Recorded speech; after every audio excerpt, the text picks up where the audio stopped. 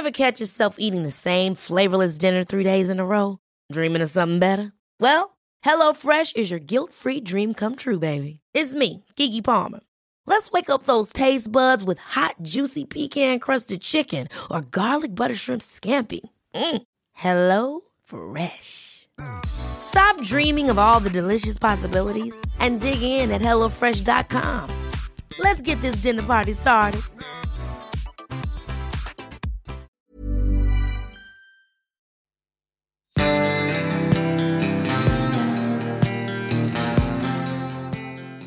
Welcome to Podcart's Life is Like a Box of Records podcast.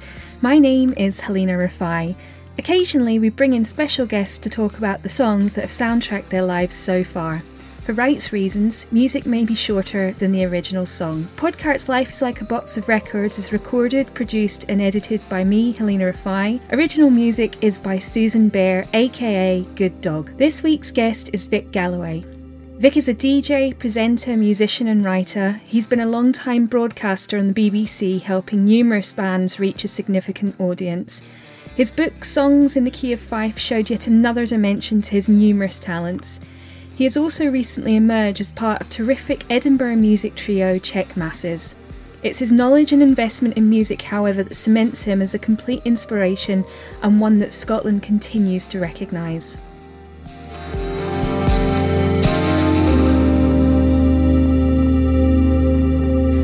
Vic Galloway, welcome to Podcart. I think you did our 100th episode, which was amazing. So it's quite strange that we are now in lockdown and you are guesting back. How are you? I'm very well, actually. I mean, it's all of this existential dread that surrounds us and anxiety and, this kind of looming feeling of doom. And yet there's a sort of sense of peace and calm as well. I suppose because we're all locked down, we have to sort of concentrate on making ourselves feel as good as possible and be as productive as possible. So I'm in my house with my girlfriend and our dog. I'm doing as much work and being as creative as possible. And we've been getting nice weather, so the sun shines in through the windows, and I'm trying to be as positive as possible. And for people that might not know you, can you introduce yourself?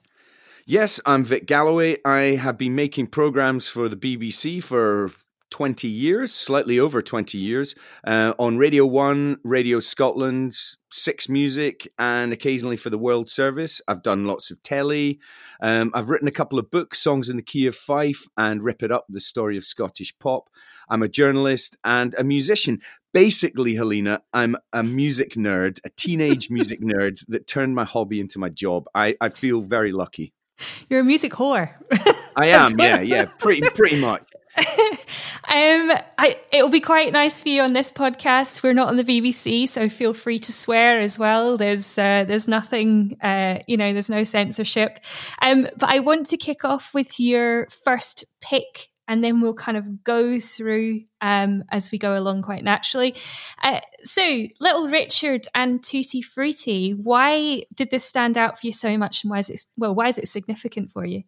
Okay, I've just said that I'm a music nerd. I suppose it has to start somewhere. When I was thinking about my choices for this, I could have started with Peter and the Wolf, the classical piece that was, really important for me and many children as one of their first musical experiences. I could have also chosen The Pink Panther or The Baby Elephant Walk by Henry Mancini, because theoretically that's the first record I ever had. I was given it as a baby or as a toddler, and it was a 7-inch single. My mum still got it somewhere, and I used to dance around the living room to it as a toddler. And I think I still love those two pieces of music, The Pink Panther and The Baby Elephant Walk, and I think Henry Mancini's wonderful.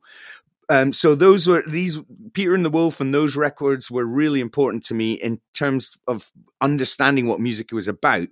But I've gone for Little Richard and Tutti Frutti because it is the thing that ignited my personal passion for rock and roll, pop music, whatever you want to call it, moving forward. My dad was a teenager in the mid-50s, so this was his pop music.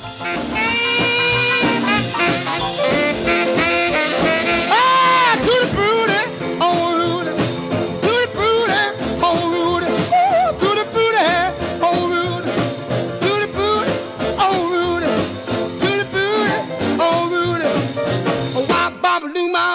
bum, bum, got a gal named Daisy. She almost drive me crazy. Got a gal named Daisy. She almost drive me crazy. She knows how to love me, yes. He likes classical music by and large, and he's a classical musician as well. But you know, when you're growing up, your dad plays you his favorite records here and there. And I remember him talking about the 50s and about Little Richard, Connie Francis, Eddie Cochran, you know, whoever, Elvis, etc., etc. And I had a compilation tape that I think Dad gave me, which had all the 50s rock and roll hits and greats on there. And I just think Little Richard is the architect of rock and roll, that untamed scream that he has. I still think Tutti Frutti, Good Golly Miss Molly, Girl Can't Help It, all of those, Lucille, all of those early singles that he had, they still sound as exciting now as they were. Can you imagine what they sounded like in 1955? Tutti Frutti was a single in 1955. It invented a new language. Teenagers across the world heard a wop bop, a loo bop, a lot bam boom and went, what on earth is that? And it changed people. You talk about a seismic change in culture. It completely revolutionized the world. And when I heard it, God knows how old I was, 5, 6, 7 years old, something like that. It just completely blew my mind. And even now when I'm DJing out in clubs or student unions or festivals or anything, I pretty much always end my set with Tutti Frutti. If it's not the ender, it's maybe second last, or it's basically in there as a climax, because people still to this day react to that record. They dance, they leap, they completely cut loose. And to me, the energy, the soul, the connection to my dad as well, and just it basically set me on a path with a total love affair of rock and roll. So yeah, it had to be in there. And when you were at school, the kind of tastes that you had and so on, did you feel that you stood out a lot more than other people, or did you kind of have a group of friends that associated with that as well? Or well, I suppose, I was already, as you can tell from Little Richard, I was into kind of 50s rock and roll and stuff. But I found that a lot of my friends in Fife, where I grew up, near St Andrews in the East Neuk of Fife, my great friend who lived across the road, James, who's James Yorkston, the songwriter, and then people who were friends with him, and we're all our associates in St Andrews, Steve Mason of the Beta Band, and John McLean, also of the Beta Band, and all these people, I realized, funnily enough, later in life, that everyone liked 50s rock and roll. It was a thing. I think it was because it was easy to play. So when you were picking up a guitar for the first time, if you could do basically 3 chords, once you'd got G, C, and D, or whatever it was, you could play all the rock and roll hits. So it was an important kind of door opening for us. But I got into what would be known as alternative music, if you like, punk, indie, goth, hip hop, reggae, whatever, the stuff that was non-mainstream. And I did stand out, but there were a few people in Fife, in the East Neuk, who went to the local schools and so on, that kind of became what would be known as alternative as well. And a lot of those people then went on to have careers in music or the creative industries. So I suppose I've always been the school punk or whatever, the school rebel, the oddball, the alternative guy, the guy that wrote all the band names down on his pencil case or on his backpack or whatever, that always had strange shoes and wore eyeliner and backcombed his hair. And, I was that guy at school, and there weren't that many of us, but there were a few. I want to move on to your next pick, which is Adam and the Ants. And I suppose it sounds like you've basically just described him, but why this song in particular? Well, I mean, if I heard Little Richard and all that rock and roll stuff and enjoyed it, but I kind of knew it was my dad's music, or it was old music. Discovering Adam Ant and Adam and the Ants specifically was a complete epiphany for me as well, because, I mean, there were certain things that my friend James and we sort of got into music together, I suppose, or found this music together. We got into Madness and eventually, the Specials and punk and so on. But the catalyst for all of that was Adam Ant.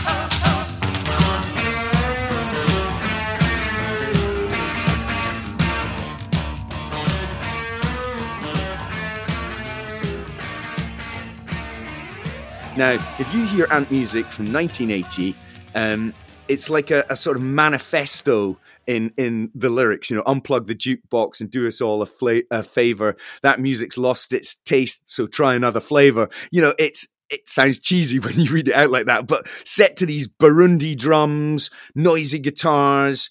The guy's in leather trousers with a kind of gold braid jacket. He's got makeup on. A lot of the Adam and the Ant songs are all about bondage and sex and subversion and, really odd kind of transgressive subjects. 1 minute he's a Native American Indian, the next minute he's a pirate, the next minute he's a cowboy, the next minute he came out of the whole punk thing. And Vivienne Westwood and Malcolm McLaren was his manager for a while. And, it was just so exciting. And we were little kids out in the middle of nowhere in rural Fife. If we'd had the internet, Helena, let me tell you, we would have known every single thing there is to know about music. But we had magazines and books and obviously John Peel and so on the radio. And we just dug in. We just completely immersed ourselves in pop music and pop culture, but specifically this kind of slightly subversive, alternative punk rock. It was theatrical as well. I mean, so Adam Ant was everything you wanted. Noisy guitars, 2 drummers, kind of sexually deviant and transgressive. And it blew my mind, and it still does. Again, much like Little Richard, I listened to Dirk Ware's White Sox, the first Adam and the Ants album, Kings of the Wild Frontier, the second one, and Prince Charming, the third. And I would even go as far as the first solo Adam Ant album, Friend or Foe. And I hear really exciting pop music made by a man who had almost a sort of limitless imagination. I don't feel like an old fart going on about the good old days or anything, but you got to remember that those Adam and the Ants records, they sound weird today. They went to number 1. They were hugely successful. Yeah. And I think it just set our imaginations wild, and there was a kind of feeling of anything is possible. And if that guy can do that, then we can do anything. So it was just so exciting. And I look at some bland pop music being made today. I'm not going to name and shame, but there's some pretty bland pop artists out there who are selling millions of records or, getting downloaded or streamed millions of times.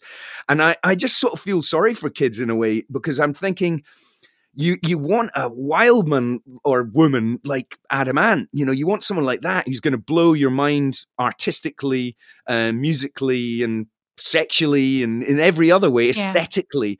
So it was super exciting. How was life as a teen in Fife? And also I want to ask, when did you first pick up your first musical instrument? Well, firstly, you were asking about life in rural Fife. It was idyllic in some ways. As a kid, we had beaches and forests and fields near us.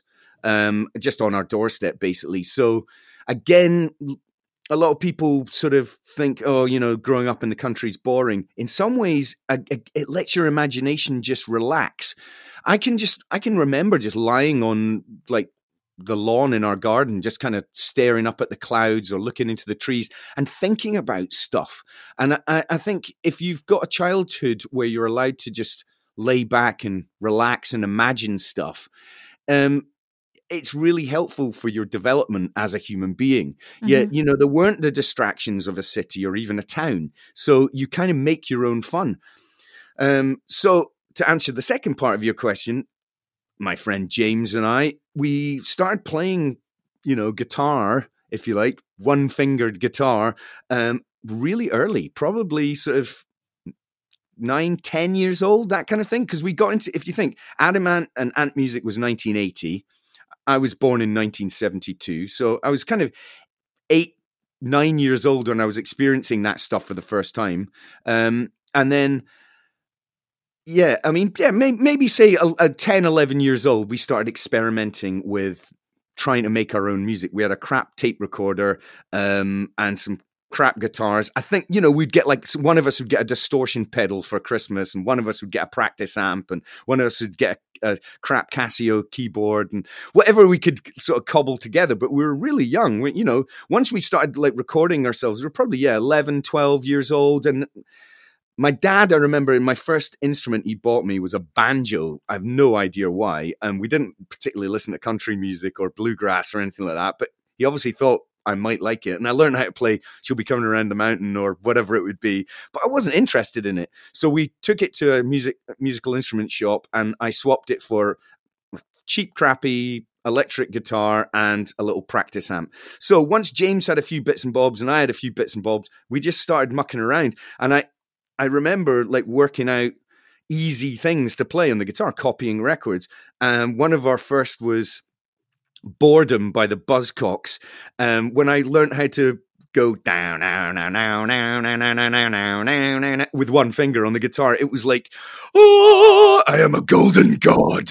It was amazing. And another one we learned to play was Chinese Rocks by Johnny Thunders and the Heartbreakers, because again, it was just such an easy riff to play on one finger, and then eventually you move up to two fingers to make a sort of power chord. Now, these songs are pretty radical, you know. I mean, the fact that 11, 12-year-olds were listening to Boredom by the Buzzcocks and Chinese Rocks by Johnny Thunders and the Heartbreakers. Chinese Rocks is about scoring heroin and not having enough money to score heroin. I mean, it's like, I don't think we really grasped that at the time, Helena. But we were in love with the music. And so we just started, I've still got cassettes, which will never, ever see the light of day because it's literally before my voice broke. So you got these kind of guys recording with one-fingered guitars. I mean, it's absurd in some way, but that's how we made our own fun in rural Fife. Yeah. And speaking about awakenings, the Damned, New Rose, I feel this song is still as relevant today as when it kind of came out. And it certainly reminds me of my other half and his musical taste as well. So why this song? Well, talking about your other half, Stu, who was in a fantastic band United Fruit, they came and covered this live on my show. They did. And you know, not only did they love it, but I think it was a kind of like, we know Vic loves this, so we're gonna smash it. And I felt really touched by that. I mean, not only did they do a great version of it, but it was just a really touching thing for them to have done. So I'll always thank them for that. The Damned. Okay, I've chosen this. Anyone that knows me would know that I would choose Little Richard, Adam and the Ants, and The Damned because they were the first band I ever saw live. I mean, technically it was the support band, the Fuzztones, but it was the 1st of June, 1985, Edinburgh Playhouse. I hadn't quite turned 13 yet. I was still 12 years old. James a bit older. He was 13. And we had two friends from school as well that came with us that I've sadly lost touch with. Dick Petrie and John Cummins, for those who want to know. But my mum drove us through from Fife to Edinburgh, dropped us off round the corner from the Edinburgh Playhouse. We walked around with our DMs on, trying to look tough, and suddenly we were faced with thousands of real punks.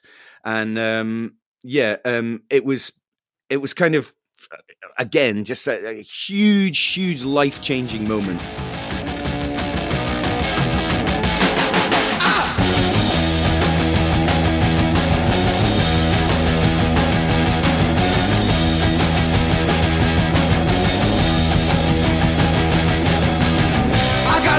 Inside of me, it's kind of strange, like a stormy sea. I don't know why. I guess these things have gotta be. I've got a new rose, I've got a good. Yes, I knew that I always would. Going to a gig and seeing this, the Fuzztones were like a sort of 60s garage revival band with Vox teardrop guitars and bone necklaces and stripy t-shirts, and they were great opening act. But the punks in Edinburgh threw pint glasses at them, and they threw stuff at them and spat at them, and we were like, what? This is, imagine the first gig you've ever been to, and in my case, I was 12 years old, and there was us thinking we were punks, with like sort of boots, hair gel in our hair, like spiked up, and Doc Martens on, and then there were guys with tartan bondage trousers and pink Mohicans spitting at the band. It was wild. And then the Damned came on. The stage was done up like a graveyard. Dave Vanian, I can remember, sort of leapt in the air, almost did the splits. Rat Scabies, the drummer, set fire to his drum kit. He set fire to the cymbals with lighter fluid. I mean, it was just, again, I mean, how can you top that? I mean, I fell in love with rock and roll. And then if your first gig, you see the drummer set fire to the drum kit and people, spitting at the support band, it was just incredible. And I was, during the clear up of my flat during lockdown, I've been going through old clothes and chucking stuff out, and I found a t-shirt from that gig. I didn't chuck it out, obviously, but my very first gig, I've got a extra large. I don't know why I got an extra large t-shirt, so it's actually too big for me even now. But yeah, it was incredible. Now I could have chosen any song by the Damned, and to be honest, that tour, Captain Sensible had sort of been kicked out of the band at that point, and they were going into their gothy phase, and they were promoting this new single called Grimly Fiendish. So I nearly chose that one, but New Rose is the first UK punk single. It's still as exciting and dynamic now as the day it was recorded and released in 1976. I was lucky enough to make a documentary on New Rose and 40 years of the Damned in 2016 for Six Music. Can you imagine, Helena? Can you imagine? No. It's almost too much, and I've got to know the Damned. Captain Sensible emails me or texts me sometimes. Dave Vanian also, hello, sir. And, whenever I see him at a festival, it's my teenage heart, my pre-teenage heart explodes with joy. And they had to be in this box of records. And I've gone for the archetypal, incredible punk rock number, New Rose. It's got to be done.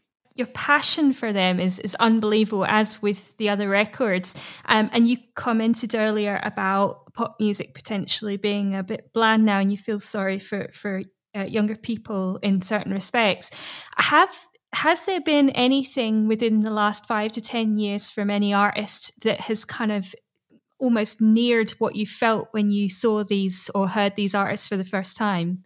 Yeah, I want to clear that up as well. I mean, as much as I don't want to sound like an old fart saying, oh, music was better in my day, I think music is better today than it's ever been before. I just think that the stuff that makes it into mainstream kind of pop culture and tops the charts, if that's important anymore, is just very bland and very sort of lacking in that kind of subversive character, which I think was there in the 50s. If you look, Little Richard was a bisexual black man with makeup and lacquered pompadour hair. I mean, the guy was unbelievably subversive. You've got to remember that this is pre-civil rights movement in America as well. So for Little Richard to be on TV and in the charts going, wow, with makeup on, being sexually sort of ambiguous and so on, it was huge. Adam Ant, I've said, I mean, what a wild character to top the charts and be on the bedroom walls of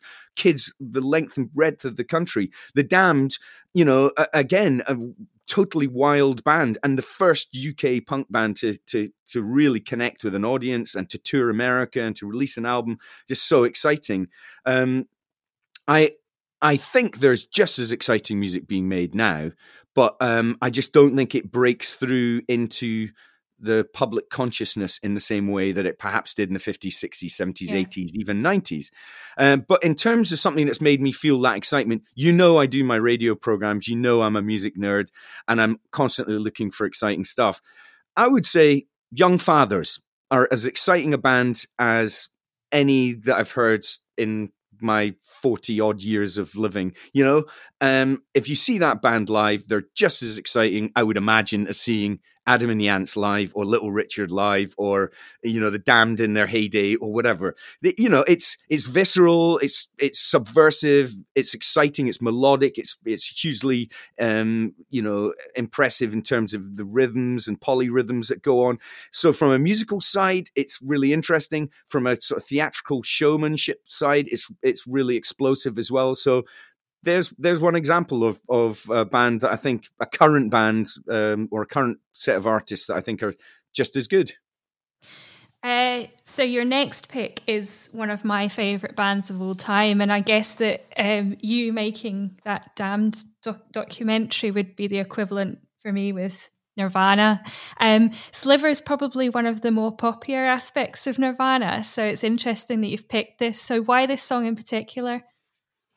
Okay, I'll make you sick here, Helena. I saw Nirvana 4 times live. I saw them twice at Reading Festival. First time when they were kind of halfway up the bill, and then the second time when they headlined. But I also saw them twice in Edinburgh at what became Studio 24. It was called Carlton Studios on Carlton Road, just down from the venue. It's no longer a venue anymore, sadly. I saw loads of great bands in that venue around that time. So I left school in 1990, and I saw Nirvana, Smashing Pumpkins, Ride, the Soup Dragons, Fugazi, The Shaman, all sorts of like a complete mixture of different bands that would, that were kind of alternative at the time. The Cataran, Mega City 4, all of these bands that I thought were really exciting in my adopted hometown of Edinburgh. So, but yeah, I saw Nirvana 4 times. And the reason I've chosen this is because I never consciously join a gang or join a movement or feel like I'm part of the zeitgeist or part of an era of music. But with Nirvana and grunge and that kind of US alternative rock, I was part of it. It was no doubt.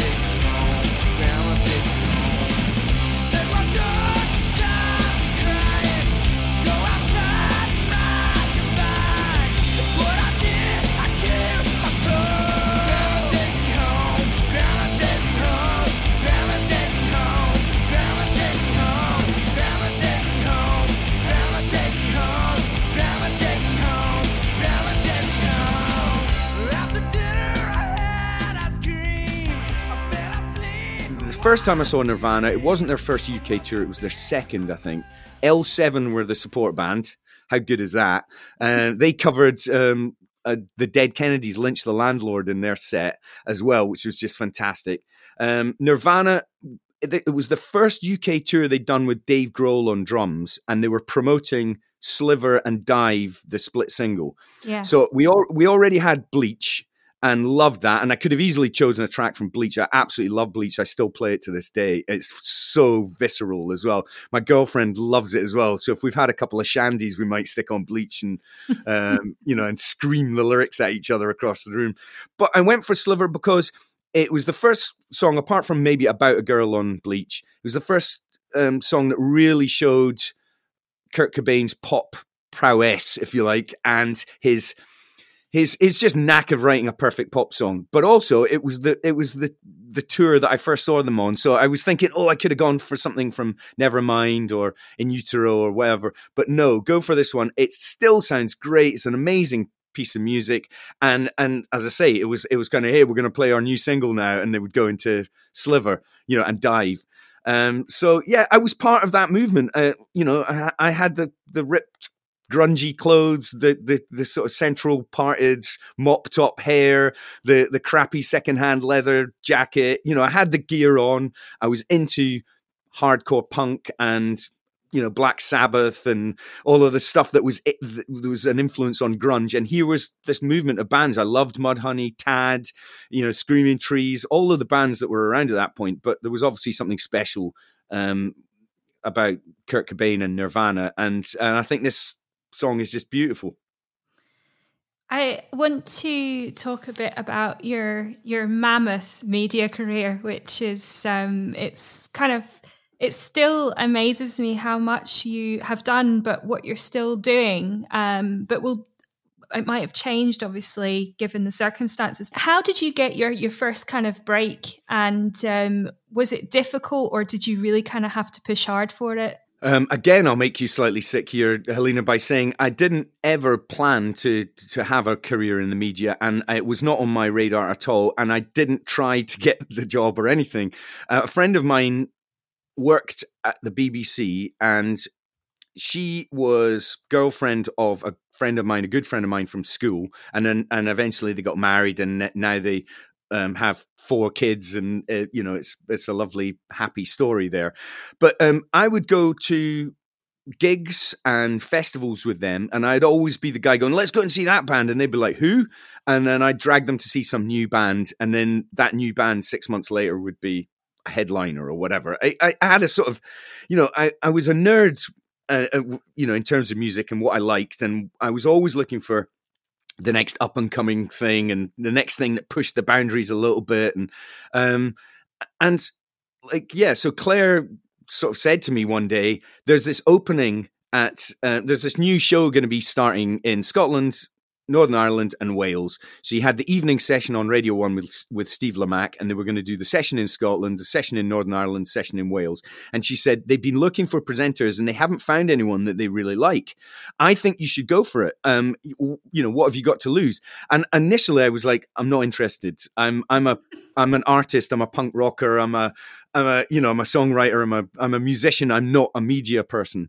And so and then she actually carried on with me. She went, go on, like, give it a shot. And then I thought about it, and I was like, my bands couldn't get arrested, basically. We weren't really successful in any way. We played Reading Festival, Tea in the Park, toured a bit in Europe, put out some DIY releases, got a bit of play from John Peel and Steve Lamacq and stuff, but it wasn't connecting with people. So I just thought, well, what the hell, go for it. And I made a tape of me sort of basically introducing the records, saying some knowledgeable things about them, maybe being a little bit cheeky about a few things, but trying not to sound like a dick, trying not to sound like an arsehole.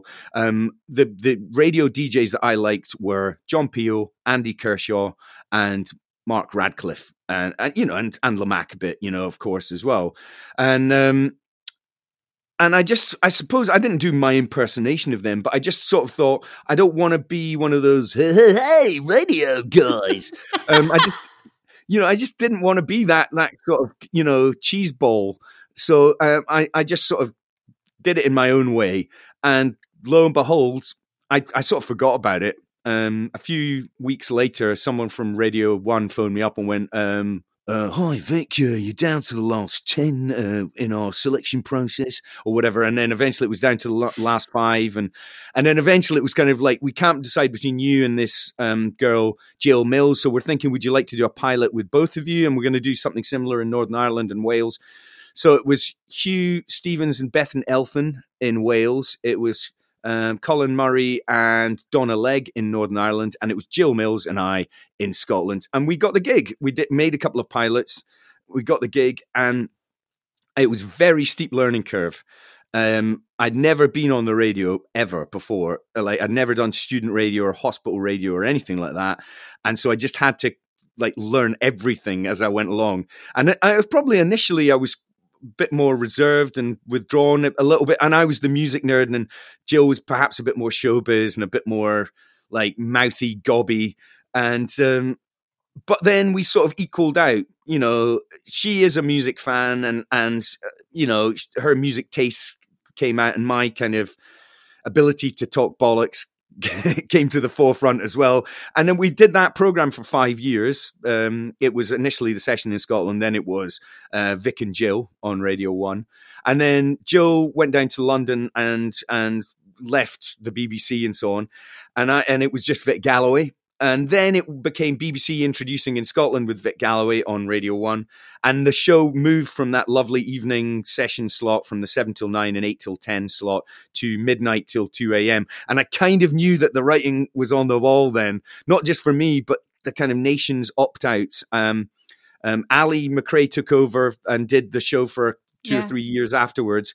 But it's a real shame. I think Radio 1 are missing a real trick. I think they should be doing a show like that in Scotland, Wales, Northern Ireland to this day, helping to find new acts, local acts. I think it's a really great gateway for artists to get national exposure, because we were on 7 till 9 on Radio 1. So you'd be playing new Scottish artists at that perfect time in the evening when people are going to the gym or coming back from work or cooking their dinner, or maybe they've just had their dinner and they're sitting down to relax. And we had a really great captive audience, a lot of people listening. When we asked for texts or anything like that, we would be absolutely bombarded. If we were running a competition, we got tickets to Tea in the Park, we get like hundreds of texts immediately, and it was just great. We were playing brand new Scottish artists, Astrid, or at the time Snow Patrol and bands like that, right next to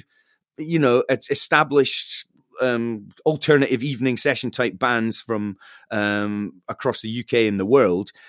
And it was, I just think it was a really good time. It was a great time. So I did 11 and a bit years on Radio 1, 11 and a half years of weekly shows. And at the same time, that allowed me I got a show on Radio Scotland, which continues to this day. That was about 2 years into Radio 1. I started doing the 2 shows every week. And then that led to, doing stuff for TV. I did lots of the Tea in the Park presenting and various different music TV shows. It also led on to Six Music and Bits for the World Service. And I've been very lucky. To be honest, when my friend Claire was egging me on and pushing me into doing it, she was like, you've got that nerdy music knowledge, you've got that passion for new music, and you can talk. And Helena, you can tell I can talk. So it's like, I can string 2 words together and I can talk off the top of my head. And I suppose those are the things that are requisite for a radio presenter. And then if you're into music and you're doing music radio, I don't know why I'd never thought of it before, but it seems like the perfect job for me in some ways. You are Franz Ferdinand are obviously part of that journey within radio and so on. I mean, you mentioned Snow Patrol and various bands around that time, and Franz Ferdinand, I guess I became aware of them around 2004, perhaps. What was it that I mean, obviously they're from Scotland, but what was it that stood out about them? How was your relationship with them? And how is that kind of extended to this day? Because I know that you're fiercely positive about them as an export.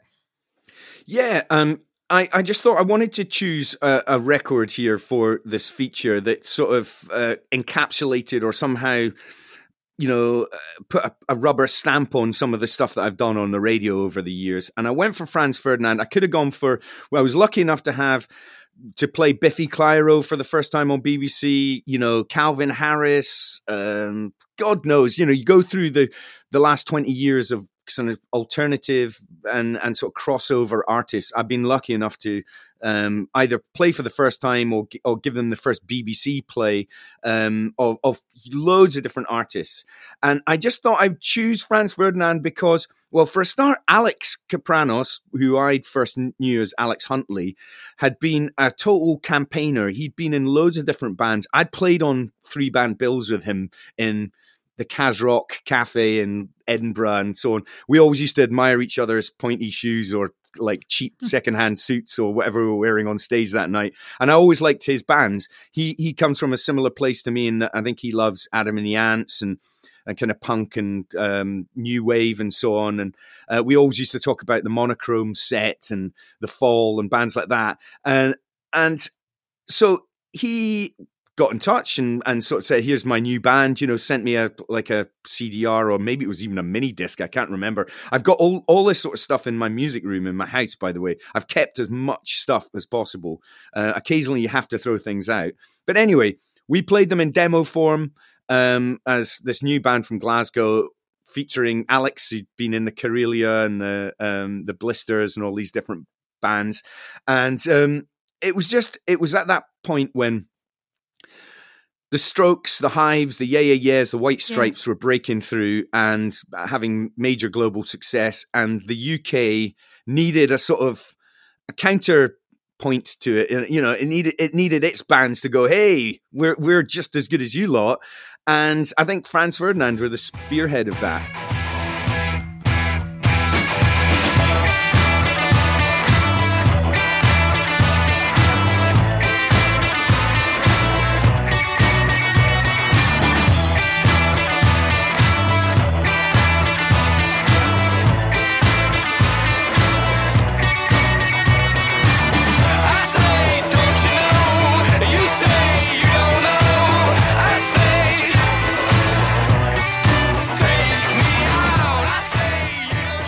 Block Party were good, and Future Heads and all sorts of different bands came out around that time, Kaiser Chiefs and so on. But Franz Ferdinand were great then, and I still think their quality control is kept to the absolute tops. Even to this day, their last album, Always Ascending, is brilliant as well. So I wanted to choose a record that outlined that sort of maybe some of the artists that I've been lucky enough to help along their career and sort of break in a way, or at least play for the first time. I'm not by any means trying to say that I made Franz Ferdinand big and popular. I was able to help them along. Yeah. And we did their very first radio session was actually on my Radio Scotland show, and they played Optimo on the Sunday night before. So they were kind of stinking of booze and fags and the night before. And they came in and they did a live session on the show. To show you how early it was, they played a song which is now called Jacqueline. They didn't even have a title for it. They called it Better on Holiday. I've still got that session on a CDR in my sort of music library. And they did a Radio 1 session for us, and the B-side of the 7-inch vinyl of Take Me Out. Take Me Out was their big, it still is their biggest tune, but it was the point that connected. It went to number 4 in the charts or something like that. It was released in January 2004, and it was such a good move. You know, it was just after Christmas and the New Year. New band, new sound, new single, bang, and it went into the top 10. The 7-inch. The B-side is a session track of ours, so a Vic and Jill session track called Truck Stop. So not only was this a band that we'd sort of helped along the way, but we actually I have a little bit of pop history, you know, in terms of, you know, the B-side. If you buy that, if you see that 7-inch in a shop somewhere, if you get it, you'll see the Vic and Jill session track on the B-side. So that's why I went for this. I also think they're an amazing band. He's a brilliant songwriter.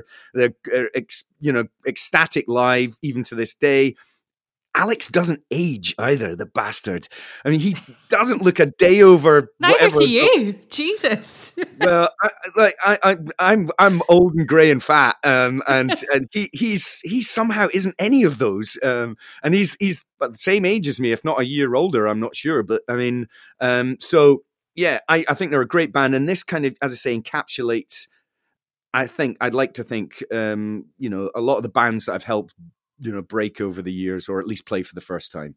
Has there ever been a moment within your radio career, or even just being at a show or something, that you've become quite like noticeably emotional watching a band, that you just think, my goodness, I'm so proud to see, or so happy to see them get the break that they deserve? Yeah, I mean, actually, it's weird to say this was emotional, but I remember the first time Franz Ferdinand played the main stage at Tea in the Park. So they'd played the year before in the Tea Break tent, or the PRS tent, whatever it was at that point, as a completely new band.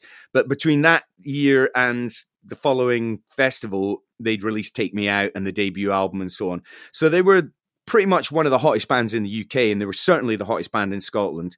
And they had a slot on the main stage. And my producer on Radio 1 at the time, Muslim Alim, and we stood, or he was a friend, I'm not sure, I think he started producing me a year or two later. Anyway, he and I watched them from the side of the main stage, on stage, just in the wings, mm-hmm. and we watched them walk on stage, pick up their instruments, plug in, and then play to God knows how many. There must have been 40,000 people watching them or something like that.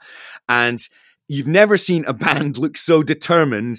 Like they were going to nail this, they were going to smash it no matter what. But they also had that look of fear as well, yeah. And that kind of, and it was almost, I always say this, it was almost as if they personally plugged into the mainframe, so the electricity was going through them.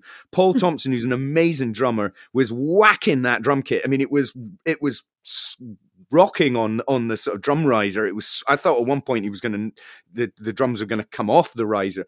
And they just smashed it, and they all looked great. They performed brilliantly. The crowd, as you know, at Tea in the Park, everyone just jumped up and down in unison, and everyone sang the riff. I mean, only in Scotland will the audience sing the riff back at you.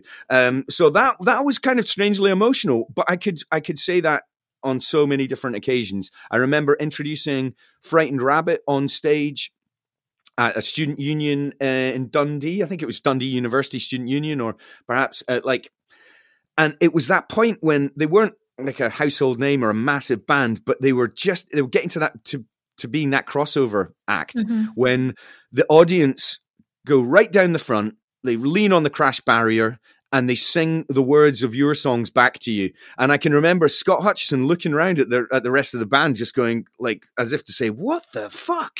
These guys know the words of my tunes. And that was kind of emotional. Watching King Creosote, like connect with audiences after years of going absolutely nowhere with his bands and building up little pockets of followings here and there, but really not having any proper success, and actually having mental health problems as a result of all of that, to finally see that coming to fruition, and like actually people falling in love with his music and his songwriting, en masse.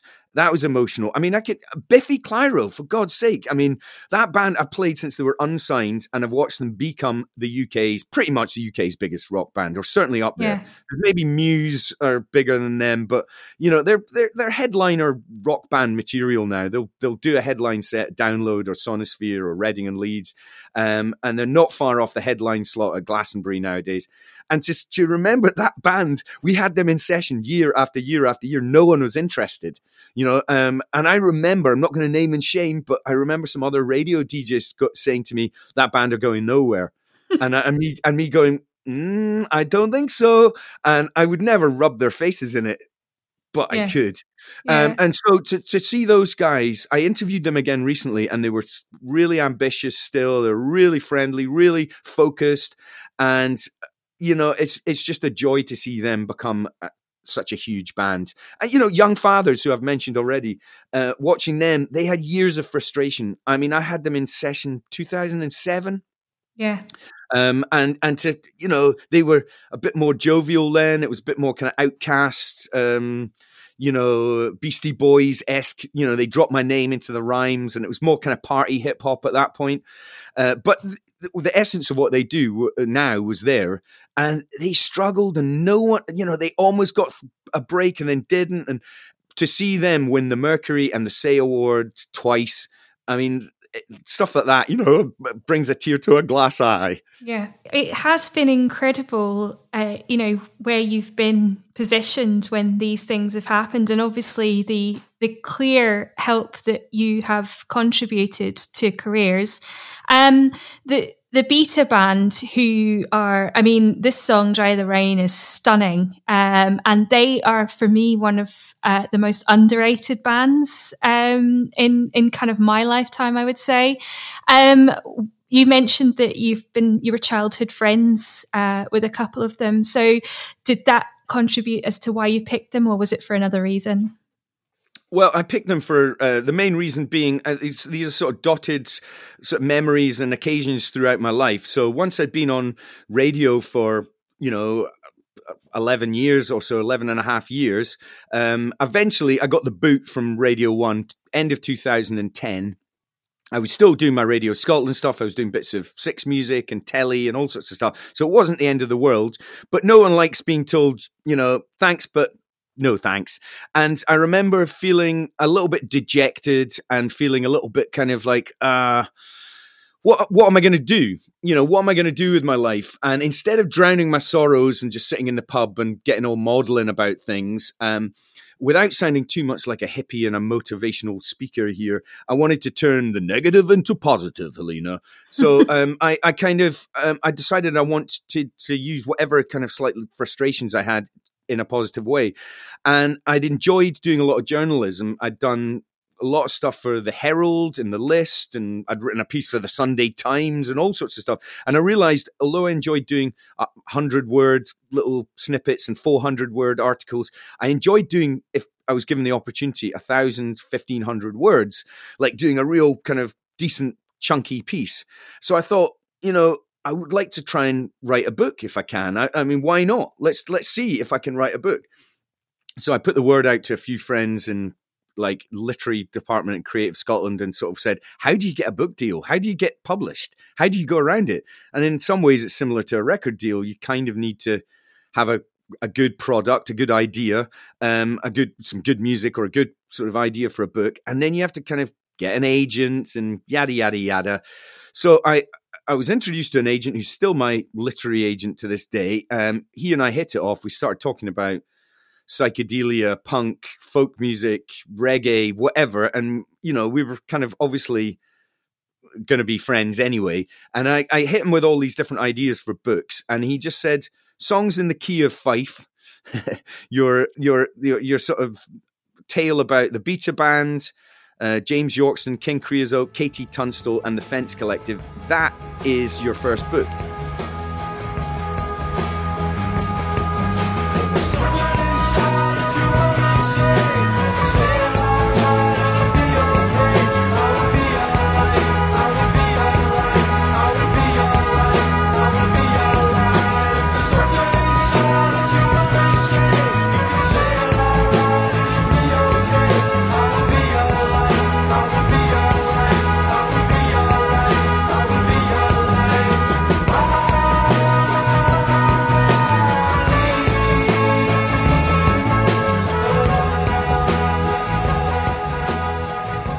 Know them all, you have a connection to them. Your story is kind of interwoven a little bit with theirs. Why don't you see if you can do that? So he asked me to write the back of the book. I wrote the back of the book, like the blurb that you see on the back of a book if you pick it up in a bookshop. Yeah. And the blurb that you see on the back of Songs in the Key of Fife is pretty much what I wrote, maybe tweaked a little bit. And he then took it round a few publishers. Two of them said yes, and we went with one of them, and they basically said, would you do a chapter breakdown? So I did a chapter breakdown, and I named all the chapters after songs or albums pertaining to the artist that I was writing about, and they said yes, and off we went. Now, I didn't know John McLean growing up, and I knew Steve Mason only a little bit. I'd only met him 2 or 3 times, but I was aware of them. I was very good friends with James Yorkston. I'd been in 2 bands with him, and obviously we learned to play those one-fingered guitars back in, when we were 10 years old or whatever. And I'd also been in a band with King Creosote, Kenny Anderson, and his brother Ian Anderson, and I knew his brother Gordon, who was an original member of the Beta Band. So, and I'd grown up a little bit with KT Tunstall. I knew her because she used to sing and play with the Scooby-Doo Orchestra, which was Kenny and Ian's band, sort of late 80s, early 90s. And then my band with James had broken up. Miracle Head and Scooby-Doo Orchestra had broken up. And we came together and formed a band between us, Cartoon Heroes. And so anyway, I had connections, really close connections to James and Kenny and Ian. And I had slightly more distant connections to the Beta Band, but I knew them from Fife and Tayside, Tayport and so on. And so, they all said yes. They all agreed to being interviewed, and they all agreed to contributing to the book. So I went and did, 10, 12, 20-hour interviews with all of the main protagonists. Steve Mason, John McLean, Johnny Lynch Pictish Trail, Kenny Anderson, obviously, Ian Anderson, Gordon Anderson, KT Tunstall, James Yorkston, all of the people that I wanted to be the main players, and a couple of perhaps less well-known artists as part of the Fence Collective. And I sent out questionnaires. And then I put my back into it and I wrote a fucking book, Helena. And it was a mammoth task. I'd never written a book before. And it was published in 2013. And I just thought I wanted being a published author it's maybe not quite as good as being a rock star, but my mum was certainly happier when she saw that book. Not that she's ever read it or cares about any of the music in it, but my son's an author and he works for the BBC. It made my mum very happy, and it opened lots of doors for me. When you're a published author, suddenly people take you seriously. But they don't kind of take you seriously if you play pop records on the radio for some reason, but they do once you're published. So, suddenly you're a broadcaster and a published author. And it was a huge seismic change in my life, and I kind of made it happen myself. So I'm quite proud of that. And I could have played a track from King Creosote, James Yorkston, Pictish Trail, any of these artists, but I think this is an amazing song, Dry the Rain. I've got a demo version of it, which I didn't even know what it was called. It's on a cassette somewhere, so I just called it the Rain Song. And it's a sort of like, it's the version of Dry the Rain that without the big end section with the horns and so on.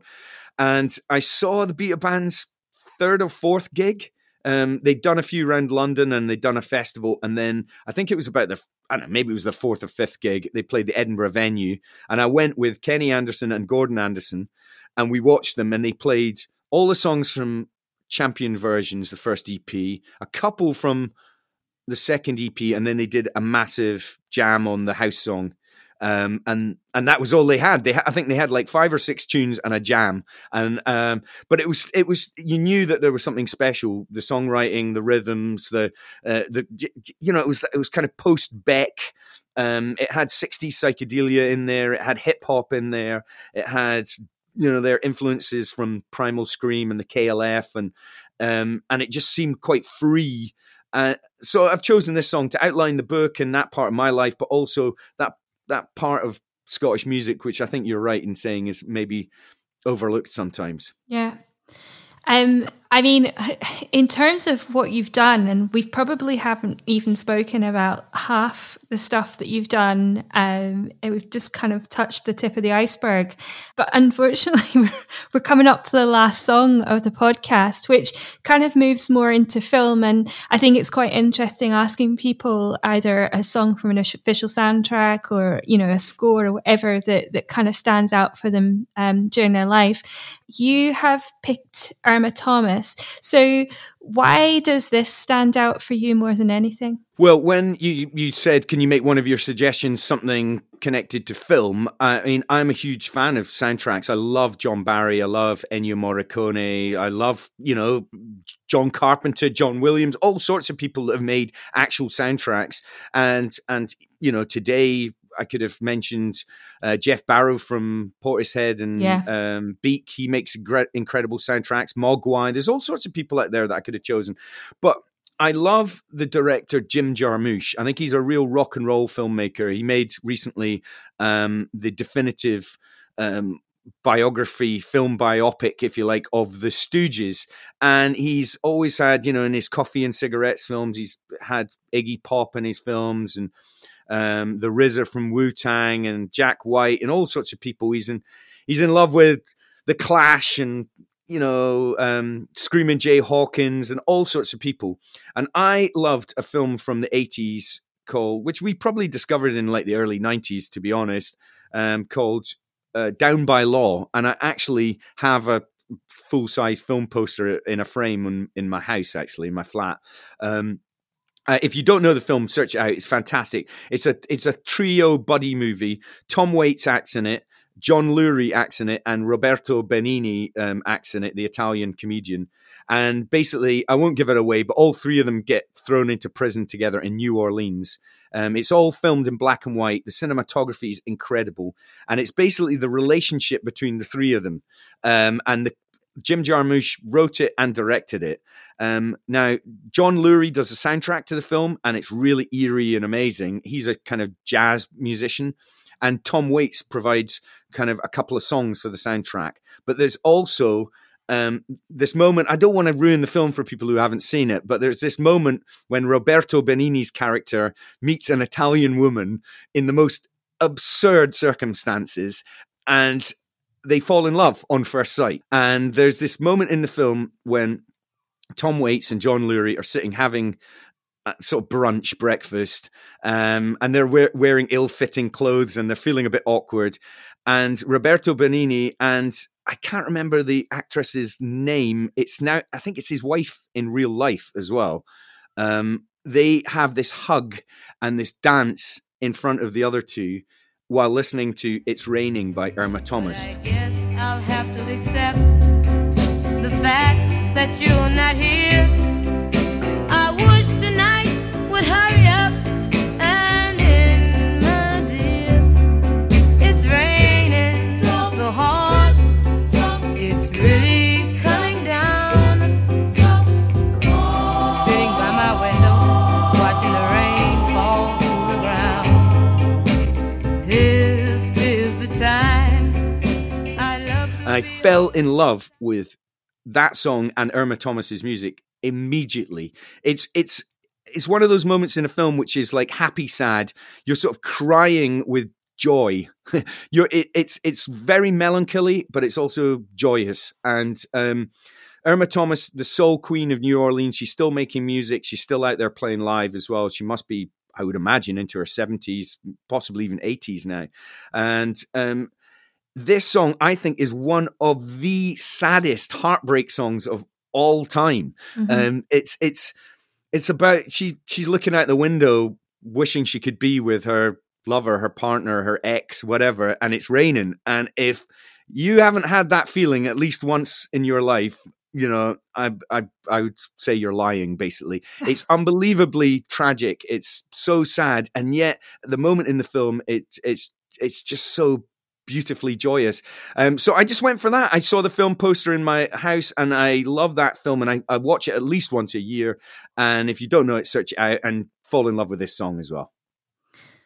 Well, Vic, I could listen to you talk all day, but you're about the only one. Really? No, I think it's nice having a pro on every now and again because it saves me a lot of work, I have to say.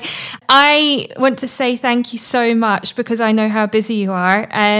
How have things changed for you since lockdown? Has there been any major kind of changes at all? Since lockdown, I've had, I would say, half of my income just immediately slashed in terms of work because I'm freelance. So yes, I do my BBC shows, but I also do lots of other stuff. And a lot of it's to do with live music, events, festivals, gigs, etc., whether it be hosting events, booking and curating events or like DJing at them.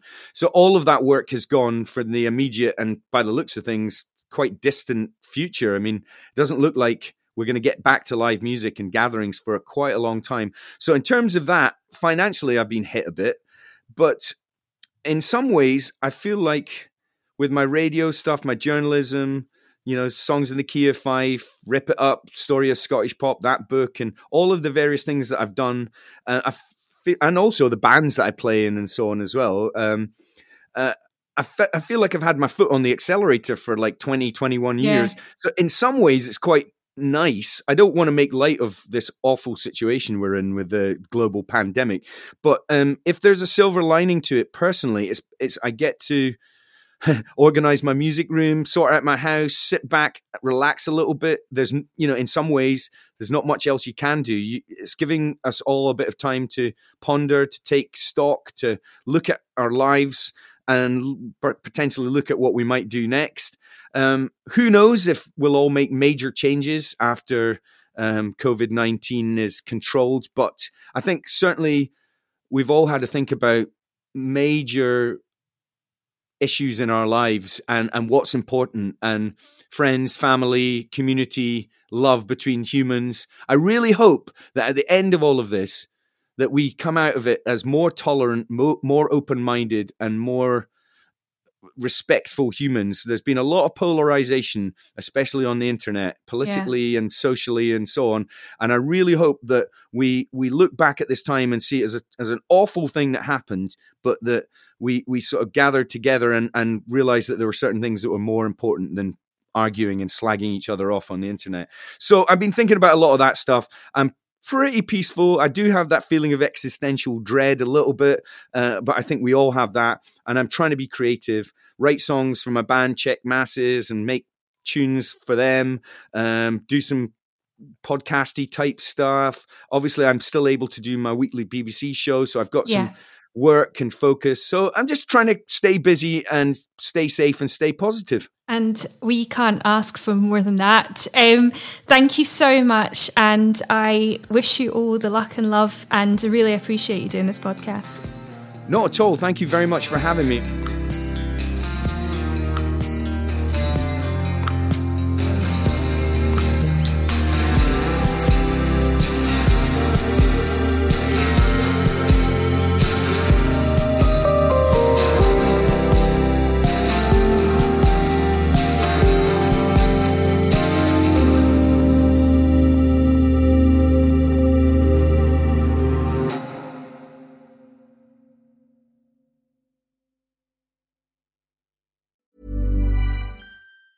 Ever catch yourself eating the same flavorless dinner 3 days in a row? Dreaming of something better?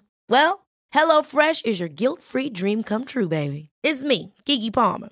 Let's wake up those taste buds with hot, juicy pecan-crusted chicken or garlic butter shrimp scampi. HelloFresh. Stop dreaming of all the delicious possibilities and dig in at HelloFresh.com. Let's get this dinner party started.